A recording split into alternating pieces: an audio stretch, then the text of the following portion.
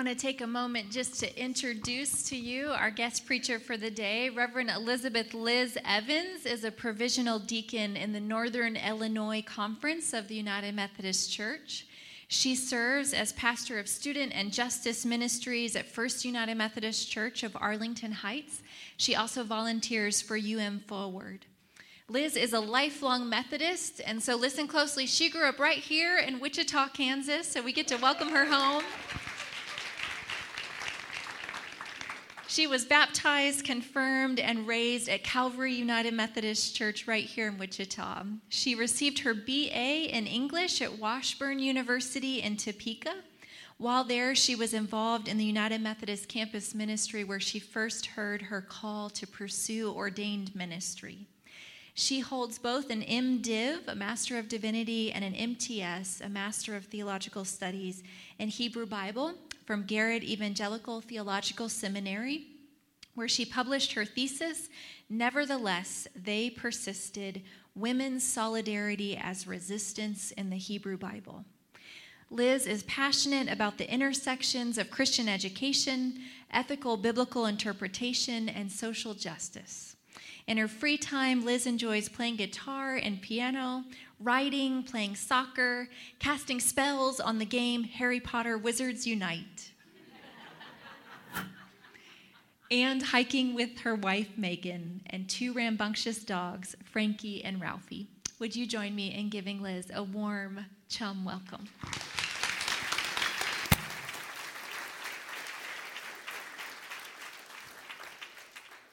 Good morning. As Pastor Jill said, my name is Elizabeth Evans. My pronouns are she, her, hers, and I am a provisional deacon in the Northern Illinois Conference. It's really a joy to be here with all of you today. Thank you so much for having me. Special thanks to Pastor Jill for inviting me. Let us pray. May the words of my mouth and the meditations of all of our hearts be pleasing and acceptable to you, O God, our rock and our Redeemer. Amen. This past June marked 50 years since the Stonewall Uprising, which ignited what we call today the Pride Parade. Early in the morning on June 28, 1969, 9 police officers entered a gay bar called the Stonewall Inn in Manhattan and began to raid it, arresting 13 people for either dancing with someone of the same sex or wearing non-gender appropriate clothing. The riot that broke out as a result is what we call the Stonewall Uprising. And then 1 year later, on June 28, 1970, is when the first Pride Parade was held to commemorate the event. Back in 1969, same-sex sexual relations were illegal in 49 states, and they were punishable by a scale from fines to imprisonment. You could also be arrested for wearing non-gender appropriate clothing. That is, clothing that did not coincide with the gender you were assigned at birth, which was left up largely to law enforcement's discretion.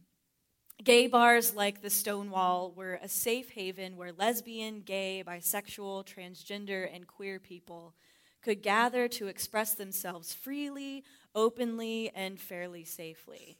But even Stonewall was a bit different. It was a refuge for the outcasts of the outcasts, for LGBTQ people of color, for the most masculine lesbians and the most feminine gay men, for trans people and drag queens, and for LGBTQ homeless youth. In addition, it was the one bar left that still allowed same-sex dancing, which had recently been outlawed as public sexual indecency. These were likely some of the reasons that the Stonewall Inn had a target on its back. One of the leaders of the Stonewall Uprising was Marsha P. Johnson, a Black trans woman and LGBTQ activist who co-founded Street Transvestite Action Revolutionaries, an advocacy group for young trans people. While those involved in the Stonewall Uprising are often criticized for their violent resistance, the uprising was a watershed moment for LGBTQ rights and liberation in the United States. Marsha P. Johnson and others involved in the uprising were pushing the bounds of who was considered worthy and who was considered unworthy of fair treatment, as well as the bounds of who was considered an insider in American society and who was considered an outsider. In a 1992 interview, Marsha said, "I was no one, nobody from Nowheresville until I became a drag queen." The passage in Isaiah that was just read for us is about people who were no people becoming God's people. And it is about how the Sabbath redefines who God's people are. Isaiah 56 belongs to a portion of the book of Isaiah that was written to the Israelite community who was returning back to their homeland after decades of exile in the outer regions of Babylon. The exile had begun when Babylon invaded the kingdom of Judah, destroyed the Jerusalem temple, which was Israel's primary house of worship, and then dispersed the Israelite people from their home, exiling many in the outer regions and holding others captive. The exile was a time when the Israelites experienced political oppression, economic and social marginalization, and geographical and religious displacement. They had been foreigners in a foreign land. But now the kingdom of Persia had invaded Babylon and released a decree that allowed the Israelites to return home. This was the news they had been waiting for, the news they had been crying out to God for decades. Yet even in their celebrations, they grieved for what had been lost and wondered what could be recovered. They were in a period of rebuilding, quite literally rebuilding the Temple of Jerusalem, their spiritual home, but also their community identity and morale as a people. They had been weakened, deprived of economic resources, and displaced from loved ones and divided from one another. Before exile, they had thought they knew who they were as a people. And now they had to ask themselves, is there any chance of returning to the people we were before we were exiled? And if not, then who are we going to be now? Isaiah 56 seeks to address those questions. Now, prior to the exile, God had made covenant with Israel that defined who exactly would be included in this community. One of the defining factors was that God's people were required to observe the Sabbath, a day every week where people were required to stop working, to rest, and to spend time worshiping God.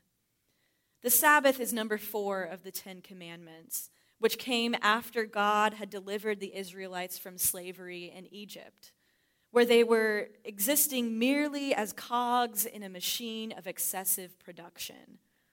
In Egypt, the worth of the Israelites as human beings was inextricably tied to their work as slaves for the ends of Egypt's economy. Once they left Egypt, however, God revealed to them in the making of covenant with them that included the Sabbath that their worth was not contingent upon their ability to produce, that they were made for more than slavery, oppression, and exclusion. Through the Sabbath, God revealed to the Israelites that they belonged to God. In Egypt, the Israelites were no people. In the Exodus, the Israelites became God's people. The return from exile then marks another turning point for this community. In chapter 56, Isaiah reveals to this community that's rebuilding the intention that God has for them after their experience in exile. Here, God reiterates the demand to keep the Sabbath, a demand that reminds the Israelite people that their worth is not defined by the oppression and marginalization put upon them by society, but by God's claim on them as God's people. As a people who have experienced exile and are returning home, Israel is now a bit different. And the way that they live must reflect this transformation. Not only are the Israelites included in the community that God has claimed as God's own, but now the Israelites are implored to include groups of people that they have historically excluded. namely eunuchs and foreigners. Now, friends, this is a radical departure from a part of the covenant in Deuteronomy 23, which lists different groups of people who are not to be included in the Israelite community that's made covenant with God. Eunuchs, who could no longer reproduce because their genitalia had been damaged or cut off, were among the list of folks who were excluded from the community. So were various groups of foreigners like the Ammonites and the Moabites. But in Isaiah, God appeals to the fact that that Israel has once again experienced what it means to be an outsider, to be deviant, to be a foreigner. So through the Sabbath, God claims those previously excluded as God's own people. With Sabbath now as the sole requirement for membership in God's holy community, God has revealed that God is a God of rest, that God is a God who loves the outsider, and that God is a God who resists systems of violence and oppression that seek to strip human beings and other creatures of their goodness and worth as creatures belonging to God. And it is through the Sabbath that God calls Israel to break this cycle of exclusivism, which is what led to Israel's slavery in Egypt and their exile in Babylon. We too live in a world that seeks to define our worth based on our ability to produce something, whether that's children, resources, goods, or ideas.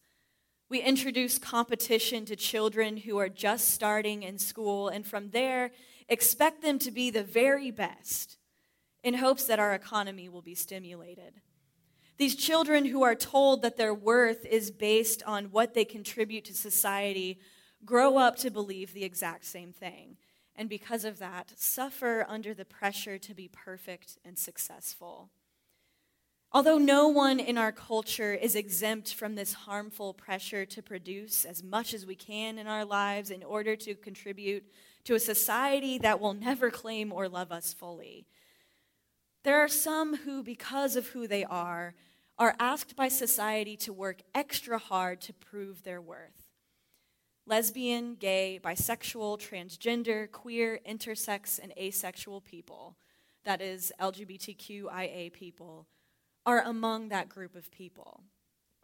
When I asked some of my LGBTQIA friends if they experienced this pressure to be perfect in their lives in order to overcompensate for their queerness or their transness, one person shared that in her ministry job, she feels pressure to perform perfectly in every area of ministry to prove that her ministry is about more than just her sexuality. Another friend shared that they felt pressure to share perfect answers in their ordination paperwork and interviews, lest one wrong move shows that the board that queer and trans people really don't have what it takes to serve as pastors. Another friend shared about the pressure for her relationships with women to appear perfect to the outside world. All of these things put strain on our identities, our relationships, our professional lives, and our sense of worth as LGBTQ people. In her article, An Equal Measure of Grace, queer Presbyterian pastor Leighton Williams writes, "The equality that queer people deserve isn't only about inclusive ordination or marriage.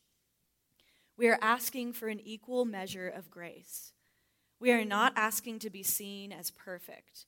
We just want a world that knows our queerness isn't why we are imperfect. We are calling for a church that knows we need grace, not because we are queer, but because we are human." Now, it's worth noting, though, that each personal anecdote I've shared has come from a queer person who is also white and belongs to the middle class. Belonging to other groups that have historically been excluded or discriminated against in society only increases the pressure and potential dangers of failing to live up to that pressure. Take, for instance, an undocumented LGBTQ person for whom one wrong move could mean deportation. Consider an homeless LGBTQ youth whose mistake could mean not eating for days. Or think of a black trans woman just like Marsha P. Johnson, for whom slipping up could cost her her life. We, as the church, are at a moment when we are faced with the very same questions the ancient Israelites were. Having seen what we've seen and been where we've been, can we be who we were before? And if not, who are we going to be now? Isaiah tells us that the people of God, whom we now call the church, is called to be a place that challenges the pressures of society that dehumanize, harm, and violate the people that God has claimed as God's own. The church is called to be a place that resists the notion that a person or group of persons' worth is contingent upon their ability to produce or to adhere to societal expectations and norms.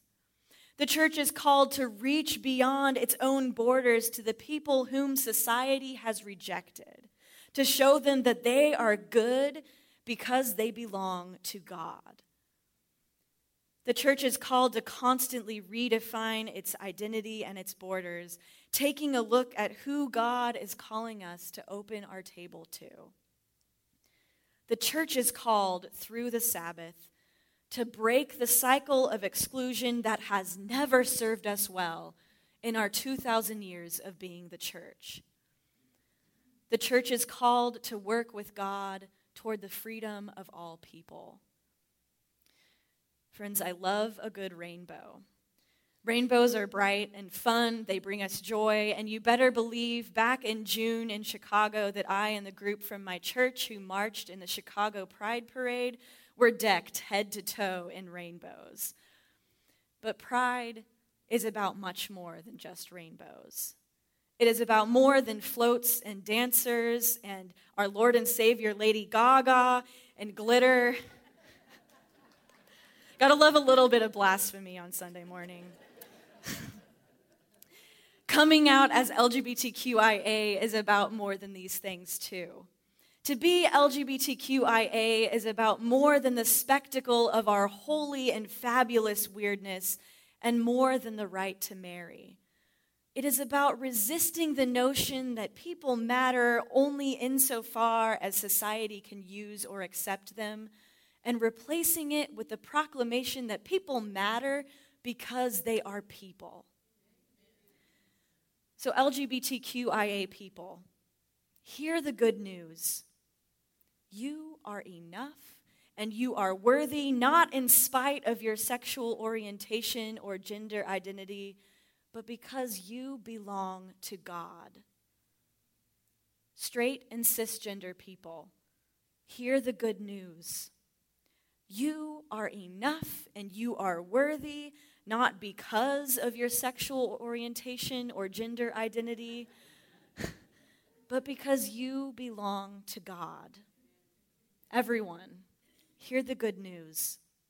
Once you were no people, and now you are God's people.